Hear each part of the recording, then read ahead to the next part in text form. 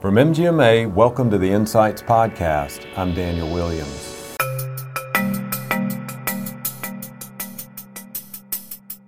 One drop of water can contaminate an entire supply. And so you don't want that one bad cultural fit contaminating your entire organization and what you've worked so hard to build and protect. That's Jacob Simon talking about hiring the right people to match your culture. We'll hear more from Jacob later in the show.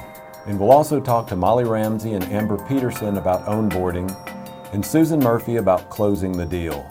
That's all coming up on part one of our staff management series. But first, a word from our sponsors. Grow as a leader in your organization and help develop a stronger culture in your practice. MGMA's online seminar, Transformational Leadership from the Front Office to the C-Suite, will help you embrace change management and strategic vision planning to expand your leadership toolbox. For more information, visit mgma.com/leadership.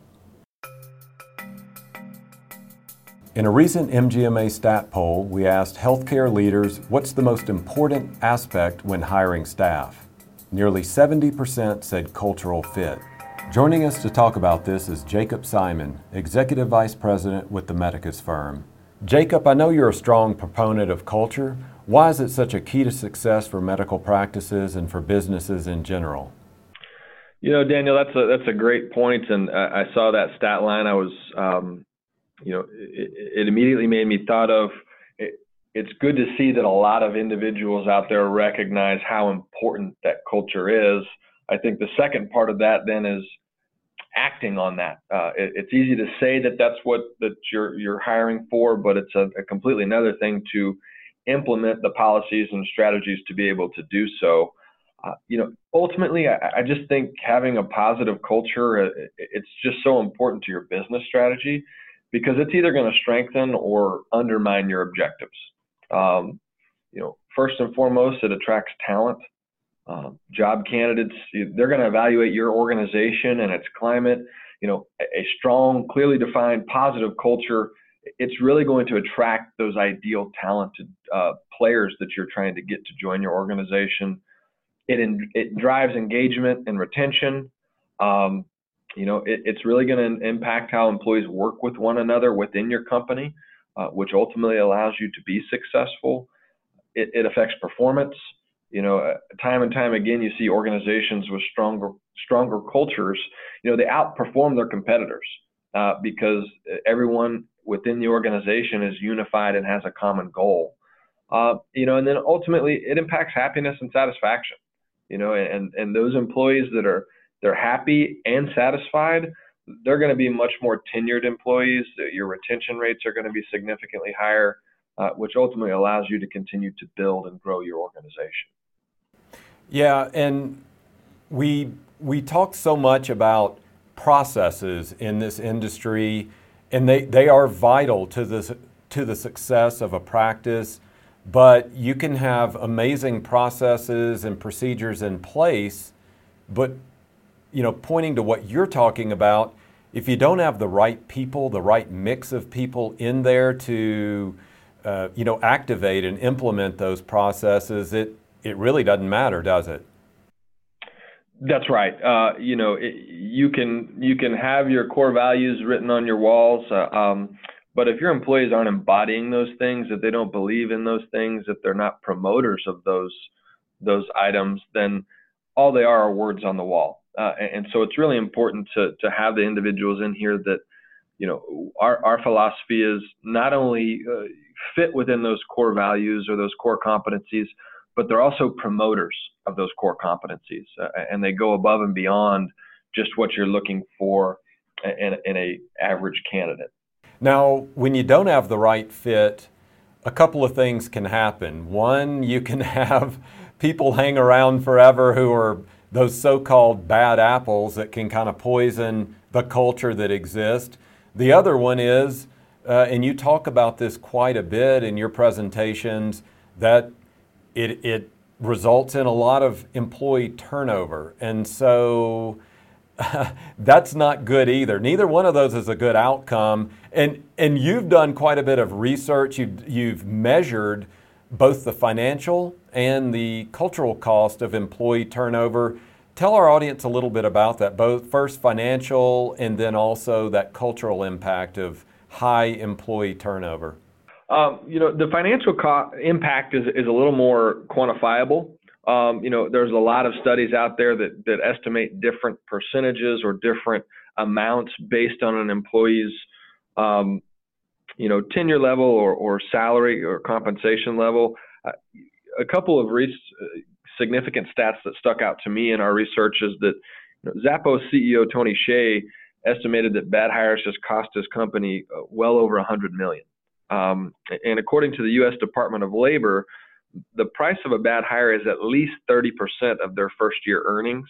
There are some studies that believe that it's up to 70% of an employee's annual salary by the time that you find a new employee, replace that previous employee, and deal with some of the ramifications of that lost production or some of the negative impacts that person may have caused your company from a financial standpoint. It really differs situationally, but a lot of people, a lot of studies even suggest that the higher compensation level you go, the larger percentage of that salary you actually lose when you have employee turnover.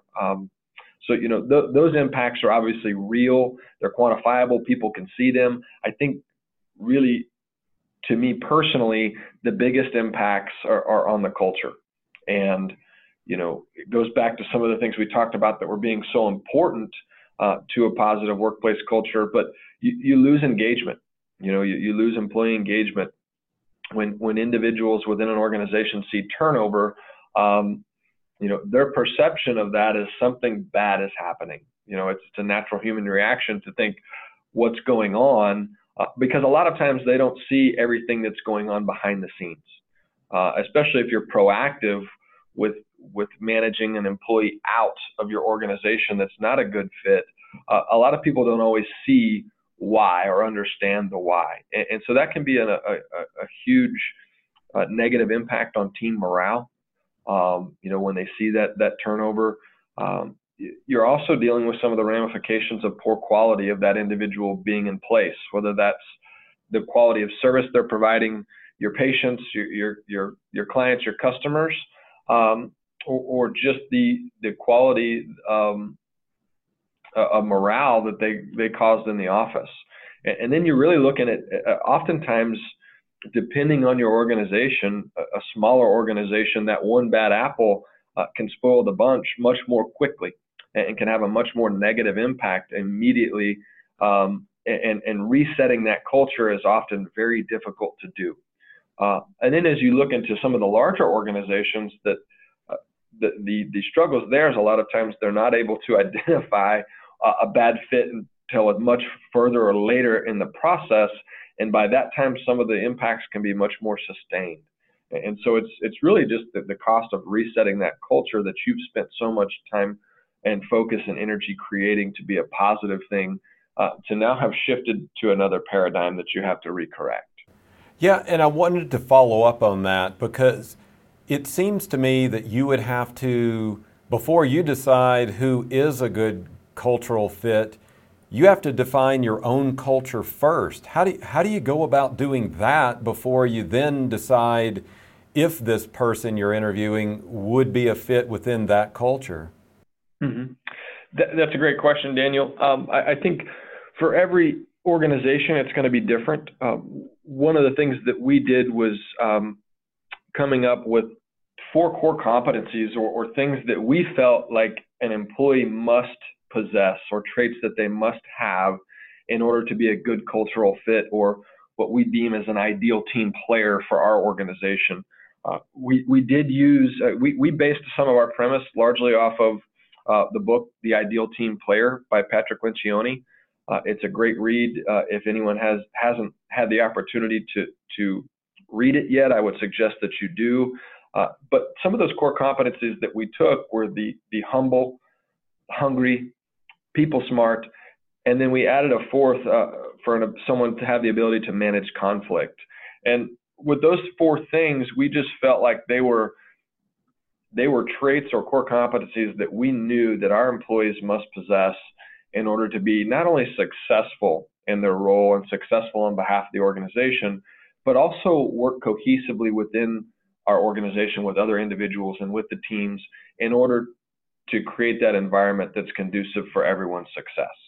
Now, based on your research, what are some of the rules that organizations break in making bad hires? Because you've explained in a previous conversation that you and I had about how you suggest people go about that selection process. Because to me, it would, I don't think what you're saying is for a cultural fit, do I simply like this person? Because then you just have a lot of buddies or like-minded people in the organization, and that doesn't mean you're going to solve your problems there either, right? That's correct. I think having diversity in many aspects is important. I think there are three common rules that I've seen organizations break, and that we've experienced internally as we've grown our organization, and we've made these mistakes too. And the first is, hiring individuals that aren't an absolute yes. Looking back, any of the bad hires that we've made, or I think that anyone's ever made, they could probably say at one point in time during the interview process, they weren't 100% sure about this candidate. And in my opinion, if you're not 100% sure, then it needs to be an absolutely no, because you've spent so much time and invested so much on that culture internally. It's not worth taking the risk or hoping that someone can change or can potentially be a fit or can adapt to your culture. They need to be someone that you're absolutely sure is going to be an ideal team player for your organization. The second thing, as you mentioned, is don't hire people just because you like them. You do want to look at people that you like and that would be a good fit and would get along well with other individuals in your organization. But if you just base your hires off of hiring those individuals you like, as you mentioned, you're going to come up with a team of a lot of like-minded individuals, and that stagnates growth. So don't just hire someone because you like them. And we've made that mistake. I've seen a lot of organizations make that mistake. Typically, when you like someone, you tend not to look 2 or 3 extra layers deep to try to uncover, are they truly a good ideal team player? And you make much more rash decisions. And then the third thing is don't hire out of desperation. It's hard to do, especially in today's healthcare climate where there's a lot of needs that need to be filled very quickly in order to satisfy the needs of the patients in the communities. But hiring out of desperation, it never works. It always comes back to bite you. It ends up being a big cost, not only financially, but culturally in the long run, because you're going to end up replacing that individual at some point in time, and it just sets you further back. Now, as you know, the healthcare industry is in a really tough workplace situation right now due to staffing shortages, burnout, high turnover. I'm sure many of our listeners are experiencing these factors in their own practices. So there can be an urge to kind of hit the panic button, make a panic hire to fill roles so you aren't so understaffed. Walk us through why that's a terrible idea, and more importantly, what can practices do to avoid making those hires? Yeah, I mean, you're right. You're really stuck between a rock and a hard place, sometimes. But it's a terrible idea because anchoring back to those financial and cultural costs, nearly 99% of the time you're going to end up replacing a candidate that you hired in desperation that didn't fit your core competencies or your culture. And not only do you take the risk of, not only do you face the cost of replacing that individual, but even worse, if they, taint your culture internally, or that causes a culture reset internally, there's a good chance that you could potentially lose another individual that you already have. And so it's really, you're taking the chance of losing more than just that individual you hire, but losing other individuals within your organization that lose faith in the company's culture as a result of those individuals that you've brought on. I think some of the best practices to avoid making some of those situations, number one is, having a consistent pipeline in candidates. Never stop recruiting. You never know at any point in time what could happen. Most people are in a situation they would never turn down a great candidate anyway. So always be recruiting, kind of the rule of ABC, always be recruiting. I think the second thing is use internal referrals. No one knows your culture better than your current employees. No one's going to be able to better identify a friend or a colleague that they meet that would be a good fit for that culture. Continue to leverage those, promote individuals to refer those types of people to your organization. And then lastly, I would say just have a process in place. One of the things that we've recognized that have really helped us in identifying some of those cultural fits or keeping us from making panic hires is we have a specific process that we must check all the boxes for. And if that means we check 4 out of the 5 boxes and we get to the 5th one and we can't check it based on some of the parameters that we've set for the role, we're not making that hire versus, sometimes people get in a position where they check the first 2 boxes and say, okay, hey, we just need them. Let's go ahead and hire them. We can worry about checking the other boxes later. And it comes back to haunt you. And so I'd say have a specific process, make sure that everyone on your team and within your organization is bought into that process and is willing to adhere to that all the way through before making that hire. Now, I want to give you a final thought, a final scenario here. Let's say you go through your strategic process, you hire that dream candidate, and yet, and I know everybody's been through this at least once that person gets on site, they just aren't working. The person isn't who you thought they were. They're not a good fit. What's next? Well, I think, I think the key phrase to follow here is hire slowly and fire quickly. And that can come off as a little harsh. I think the important thing is just managing that person out of that situation. One drop of water can contaminate an entire supply. And so you don't want that one bad cultural fit contaminating your entire organization and what you've worked so hard to build and protect. It kind of goes back to the stages of what we believe is a good hire evolution. And we've experienced this, and I've seen other entities experience it. First you're trying to hire a high performer. And you're not as concerned about their cultural fit, but you feel like, man, they're really going to make a difference. They have a proven track record of being very skilled and being a high performer. Those types of individuals don't work out, because they're not a cultural fit. And then you kind of transform into that high performer.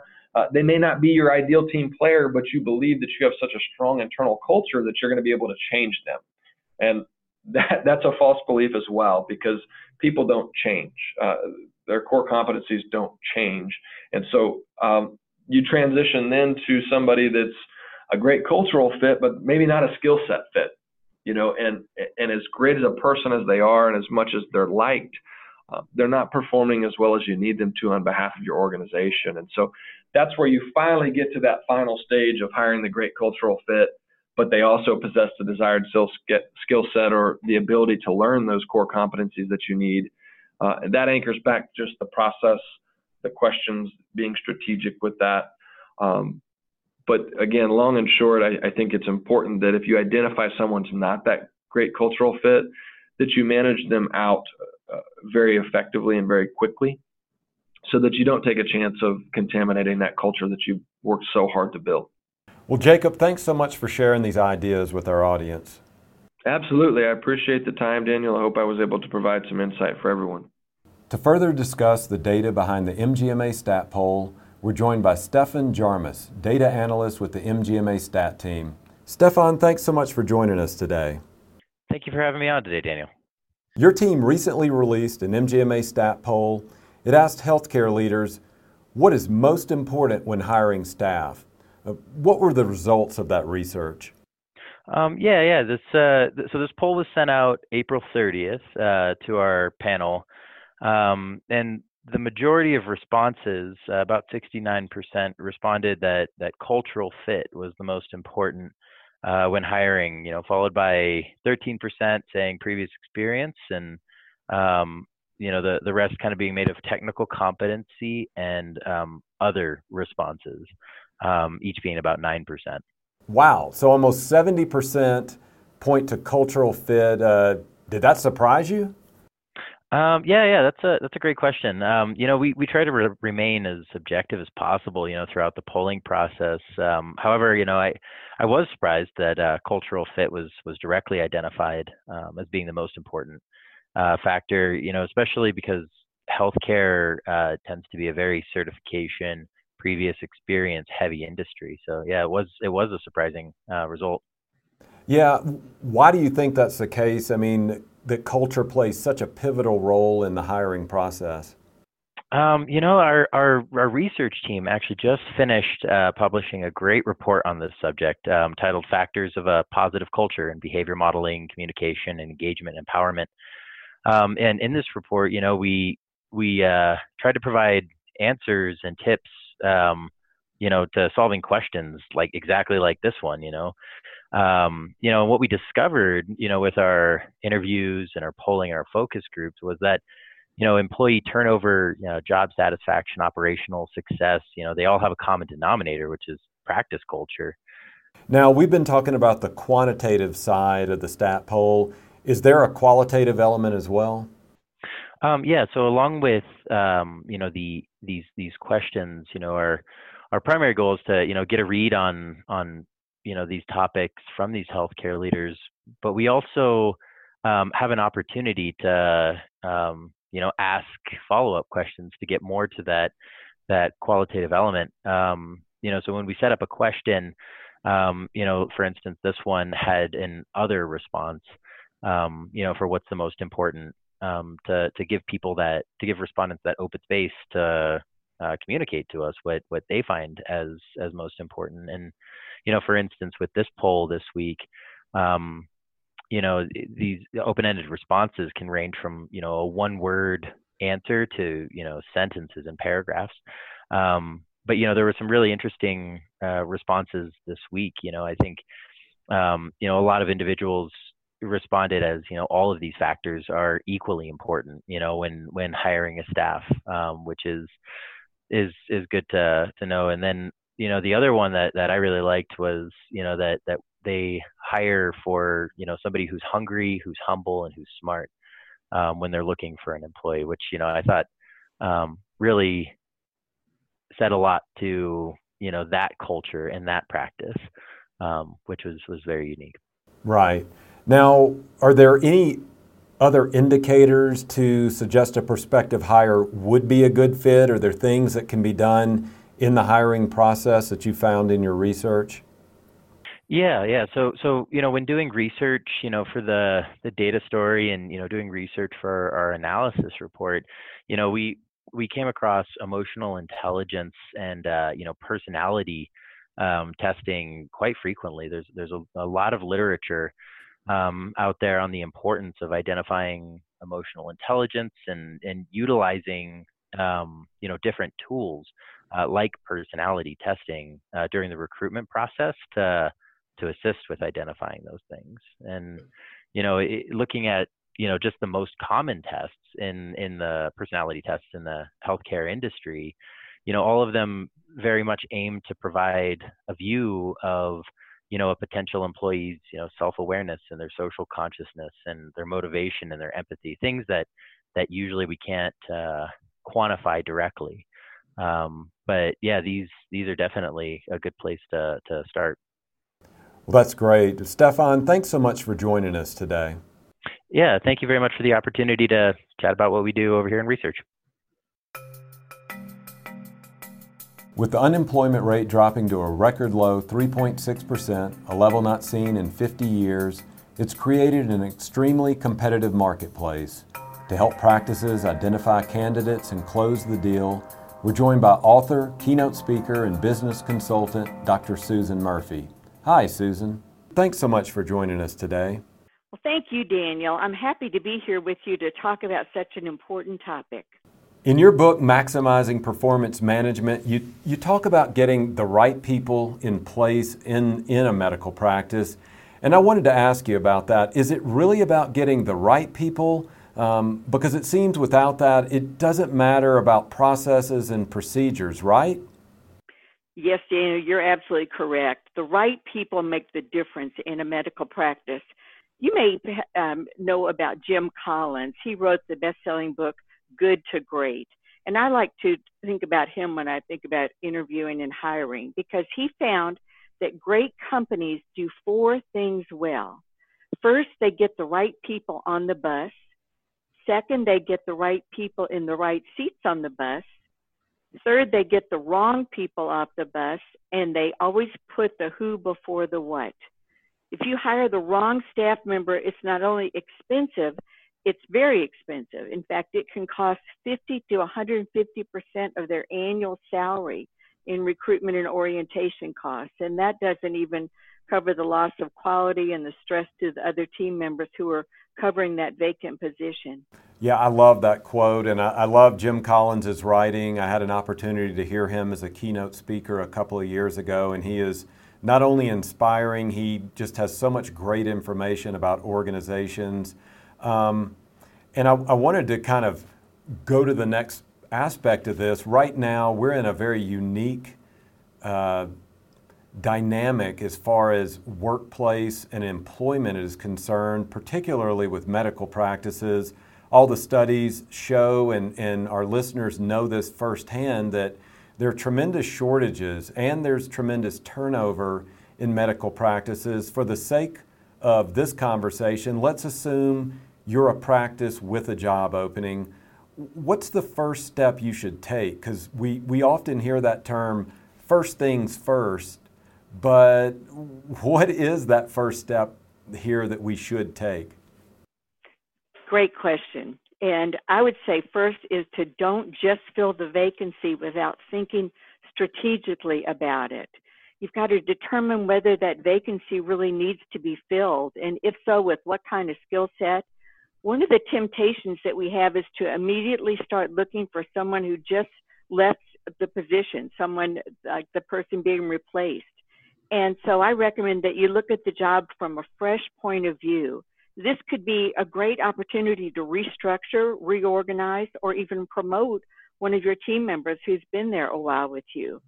And if you do need to replace, then you need to say, well, so what kind of position? So the next step is to truly define the job and then write that description. And the kinds of things that you would look at with this fresh set of eyes is, what are the most important duties that this new team member will perform, and truly to define the qualifications necessary for the job, meaning your duties, responsibilities, the skills, the training, the licenses, the certifications, to really hone in on the kind of person that you want. And that includes really verifying the job title and the salary range. What are the hours and days of the week? Where will this person report? And are important interpersonal skills required of this person? Plus, do they need to have certain physical attributes? For example, do they need to be physically strong? Are they going to be pushing and lifting patients around? One thing that I also recommend, if your organization has rules of conduct developed, which I believe organizations do need to have rules of conduct that are along with the value system and the mission of the organization, I recommend you include those rules of conduct with the job description. In fact, sometimes in the job description. So they are really judged on not only the technical aspects of the job they do, but the way that they behave as a team member. Mm-hmm. Now, let's accept the idea that the job opening's there, you've defined and identified what you need for the job.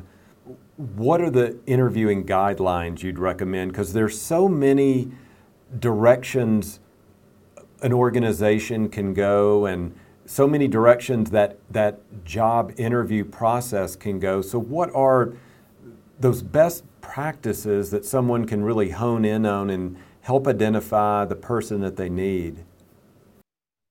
Yes, there are. You should determine if the candidate's resume provides evidence of meeting the technical dimensions of the job. Look at their past accomplishments. Don't excuse the sloppiness, typos, errors in punctuation or spelling, because that probably means the person is not as attuned to details as you want.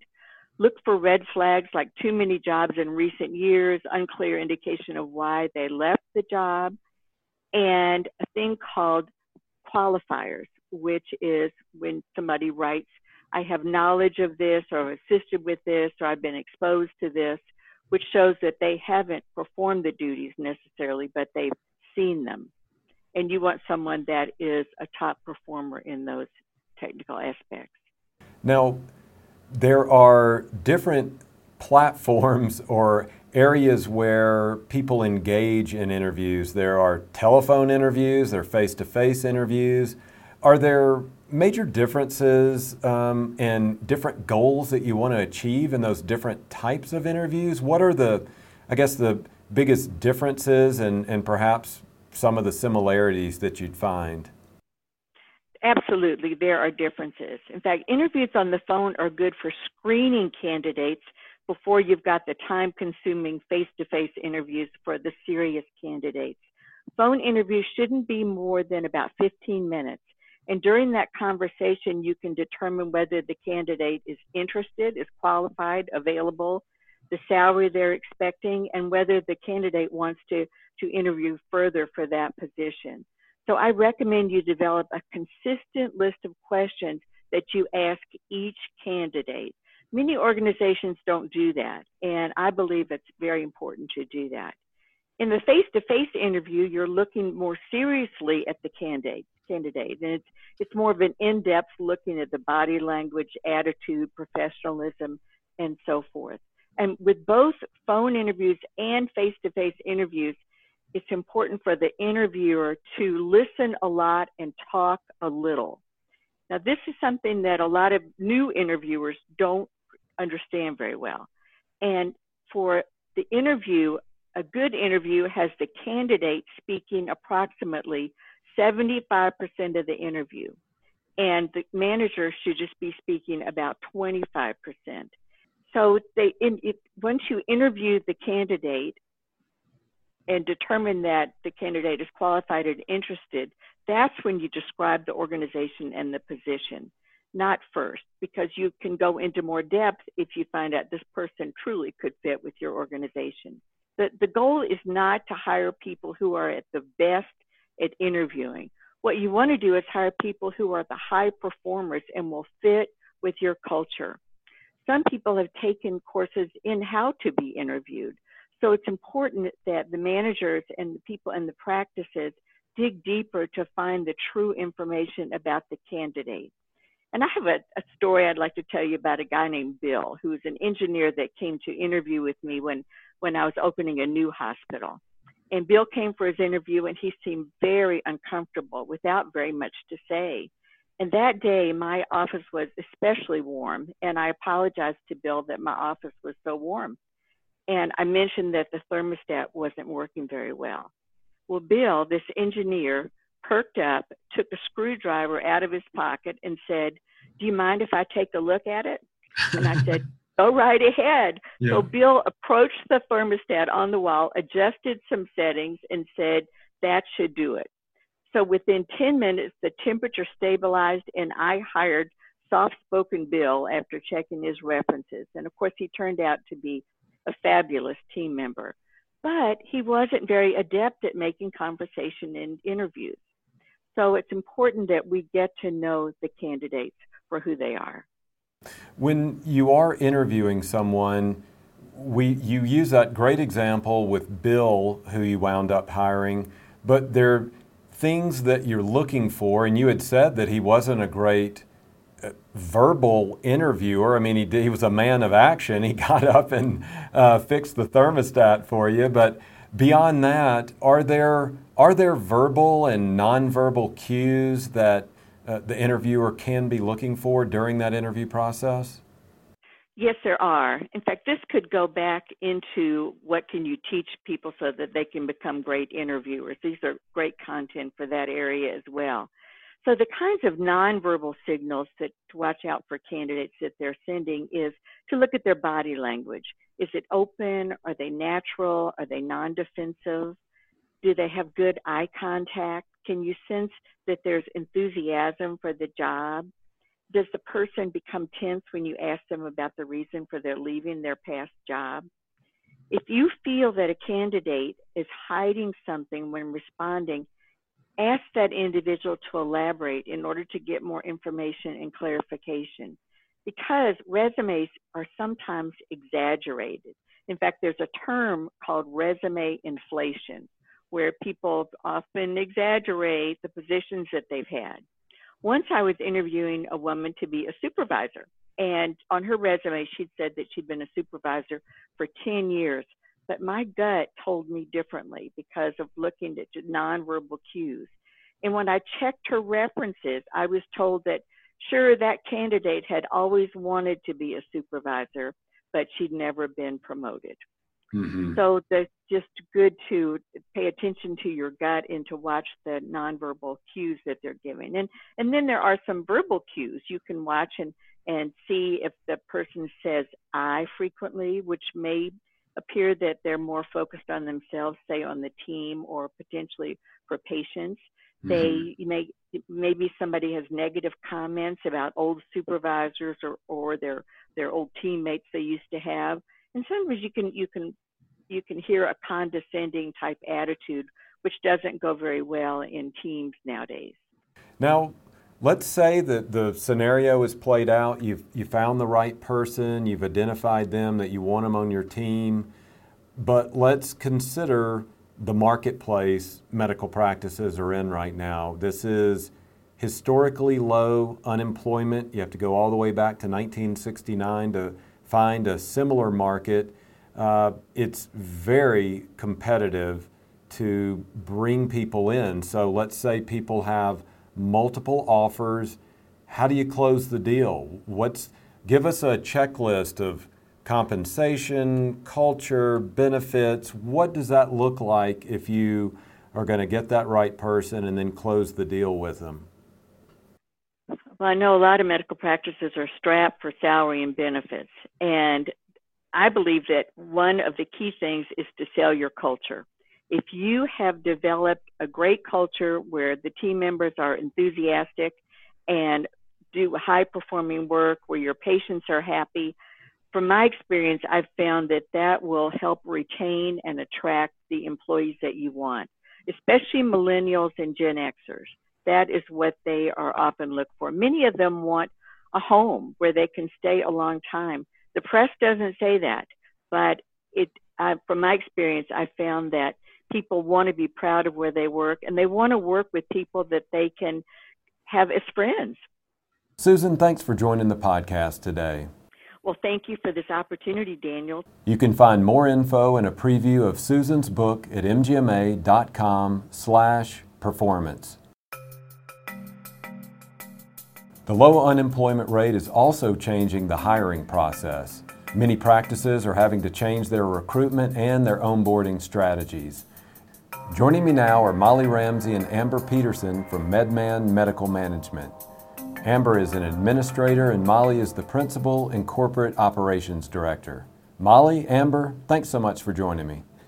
We're happy to be here. Thanks for the opportunity. So, Molly, let's start with you. What is the purpose of onboarding? What is it that you guys want to achieve for the company and for the new hire? Great question. You know, we've all heard and know that first impressions are really important, but not only the first impression of a candidate, but the candidate's first impression of us as a potential employer. For every new hire who joins your company, how they feel during those first days, weeks, months on the job can really influence their success in the role that we've hired them for.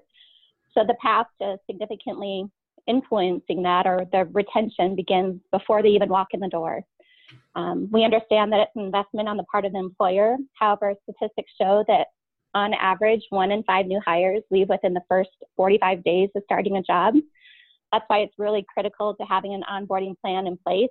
We want to ensure that we are increasing the odds of retaining the good hires that our interview process has yielded, and that the employee is experiencing a sense of being valued from the start. And that really does set the tone for their hopefully long career with your organization. Okay. Now, when does the onboarding process begin for you guys? Immediately. From the very first interaction that they have with your practice, whether it's through the application process to the email or the phone call that they receive for scheduling that very first interview, that's when that onboarding process begins. And truly that interaction is a reflection of your organization in terms of, is the process arduous to apply for the job? Are we professional and timely in our interactions in scheduling that interview? That all plays into the impression that they're making, and it's setting the tone for what we expect in terms of the caliber or the professionalism that we expect of our employees and of them as potential new hires. Mm-hmm. I think that's interesting because I know that when a person arrives on that first day and people seem to know who they are, and there's a computer magically waiting for them at their workstation, all those things, that it's like it's there, but really there's a lot of work going on behind the scenes. So what's that like, getting all prepared for that and getting the whole team involved? How do you make sure that the team, or it might be depending on the size of the company, the entire company knows that this new person is coming on board and that you're ready for them? Absolutely. It's magic. So in preparation for that first day, you want to ensure that first off, that the following information has been communicated to the employee. The start date is clear. The time and place where they're going to meet on that first date is confirmed. They know what to wear, where to park, if there's any kind of nuances. That all of that information is, again, setting them up for success and a good reflection of your organization. So then the other piece of it is that you are ensuring that your team, the existing team, is on the same page in terms of that new hire. So on that first day, first and foremost, whomever is going to greet that person knows that they're coming. We don't want that new hire to be greeted with, "I'm sorry, who are you?" or "I didn't realize we had hired someone."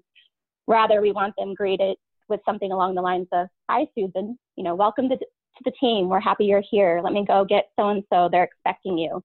So setting that tone, making sure that there's really good communication on our end, setting the expectations. Another thing that we have, mistake that we've made, and I'm sure others have done, is treating the new hire start date as just an ordinary day, or worse yet, an inconvenience. We don't want that feeling to be relayed to that new hire. And we also want to be well organized on our end so that we're not frazzled. So a couple of things that you can do there is welcoming them with some type of, logo wear or scrubs or whatever items that you might have as a company that creates a personal touch and an indicator to the new hire that, yes, in fact, we are expecting you and we're excited to have you here. The other piece is just starting the day by making the rounds around the practice and making personal introductions. In addition to those introductions and walking them around, you want to ensure that communication, again, has gone out to the entire team. So those that might not be present that first day when that person's there, or might not interact with them on that first interaction, they're aware of what's going on. So you want to know, what's their name, what's the position, what day are they starting, and if you have multiple sites, what location are they going to be primarily working in? And then a big piece of that too is just ending the day with a scheduled check-in to review, the progress of the onboarding. Are there any questions? Fill in any gaps of information and just really gauge their overall feeling about the new role. Are they enthusiastic? Are they kind of portraying a sense of being overwhelmed or bored? This helps you make any necessary mid-course corrections to the onboarding agenda for the coming days and weeks. And then this might seem simple or obvious that you would do this, but close the conversation by confirming what time and where do they need to show up for day 2, because day 1 may have been different than what is going to happen now that they're out on their own for day 2. So those are all important elements of making sure that first day really goes well for everyone involved. Right. And it seems like there's so many moving parts to that first day in particular. Is there a checklist that you have in place or that you recommend that a practice should have in place? And what's on that checklist? Yes, absolutely. A checklist in place saves everyone heartache. So you'll want to have a checklist that's essentially broken into 3 sections, before, first day, and after. The after can be post first day and be in increments of time, for example, 30 days post-hire or 90 days post-hire, etc. But be real specific with those tasks listed on the checklist. And you want to make this an opportunity to be collaborative with your existing team. So having those that are going to be, have responsibilities that impact this new hire, have them be a part of creating the checklist. And really the checklist, the investment of time is upfront or initially, and there's a lot of areas of that can be duplicated for multiple positions within the organization. And then it's just refinement or fine tuning that you have to do, moving forward. But it really is a multi-person, multi-department opportunity to collaborate. But the types of things you're wanting to do, for example, before the first day, is have items like making sure name badges are ordered, identifying the computer needs and EHR permissions, setting up email addresses and adding them to the company directory and relevant email lists. Things like that are going to you don't want to create barriers then to being effective and being able to interact with their peers as they come on board. One more piece about the checklist is just not keeping the new hire in the dark. So making your onboarding and your checklist transparent to the new hire. This really creates an opportunity for them to have confidence in their training. And if they've got specific questions and they've been able to review that checklist or the onboarding agenda, whatever it might be, they know that they're going to have time with a specific person or something's going to be addressed. That allows them to kind of ease their sense of worry or sense of potentially being overwhelmed, and that they can be real present in the moment and whatever items need to be addressed. Now, I have never worked at a medical practice, but I have started new jobs, and it can be a bit overwhelming and chaotic when you walk in that first day. And they kind of ease you into it. But at a medical practice, do you ease someone into it, or do you throw them into the fire? I mean, what is it like to kind of get in there and get your feet wet, but also not get too overwhelmed right from the start? So I can take that. Daniel, I have worked in many medical practices. So it's the same onboarding process as any other industry, I'd like to say, in the fact that you still have your compliance orientation, that kind of stuff. And then there's also the hands-on to go forward. So again, try not to make it boring on the first day, make it inviting. Have your compliance training and your orientation or mandatory training that has to be done over a period of time, if your organization will allow you, so that their first day they're getting a little bit of introduction to everybody, but then they're also getting some hands-on experience to what they were hired for. So if I hire a clinical medical assistant, let them actually see patients on their first day. Don't have them sit behind a computer all day doing your OSHA, fire, all that kind of stuff. That shows them that you're ready for them and that this is an exciting place to work. Okay. Well, Amber, Molly, thanks so much for joining us and sharing those insights today. Yeah, thank you for having us. Our pleasure. Well, that concludes part 1 of our staff management series. Thanks to our guests, Jacob Simon, Stephen Jarmus, Susan Murphy, Molly Ramsey, and Amber Peterson. If you like the show, please rate and review it wherever you get your podcast. We'd love to hear from you and what you think about the show. Email us at podcast@mgma.com. MGMA Insights is presented by Craig Weberg, Declan McGee, and I'm Daniel Williams. Thanks for listening.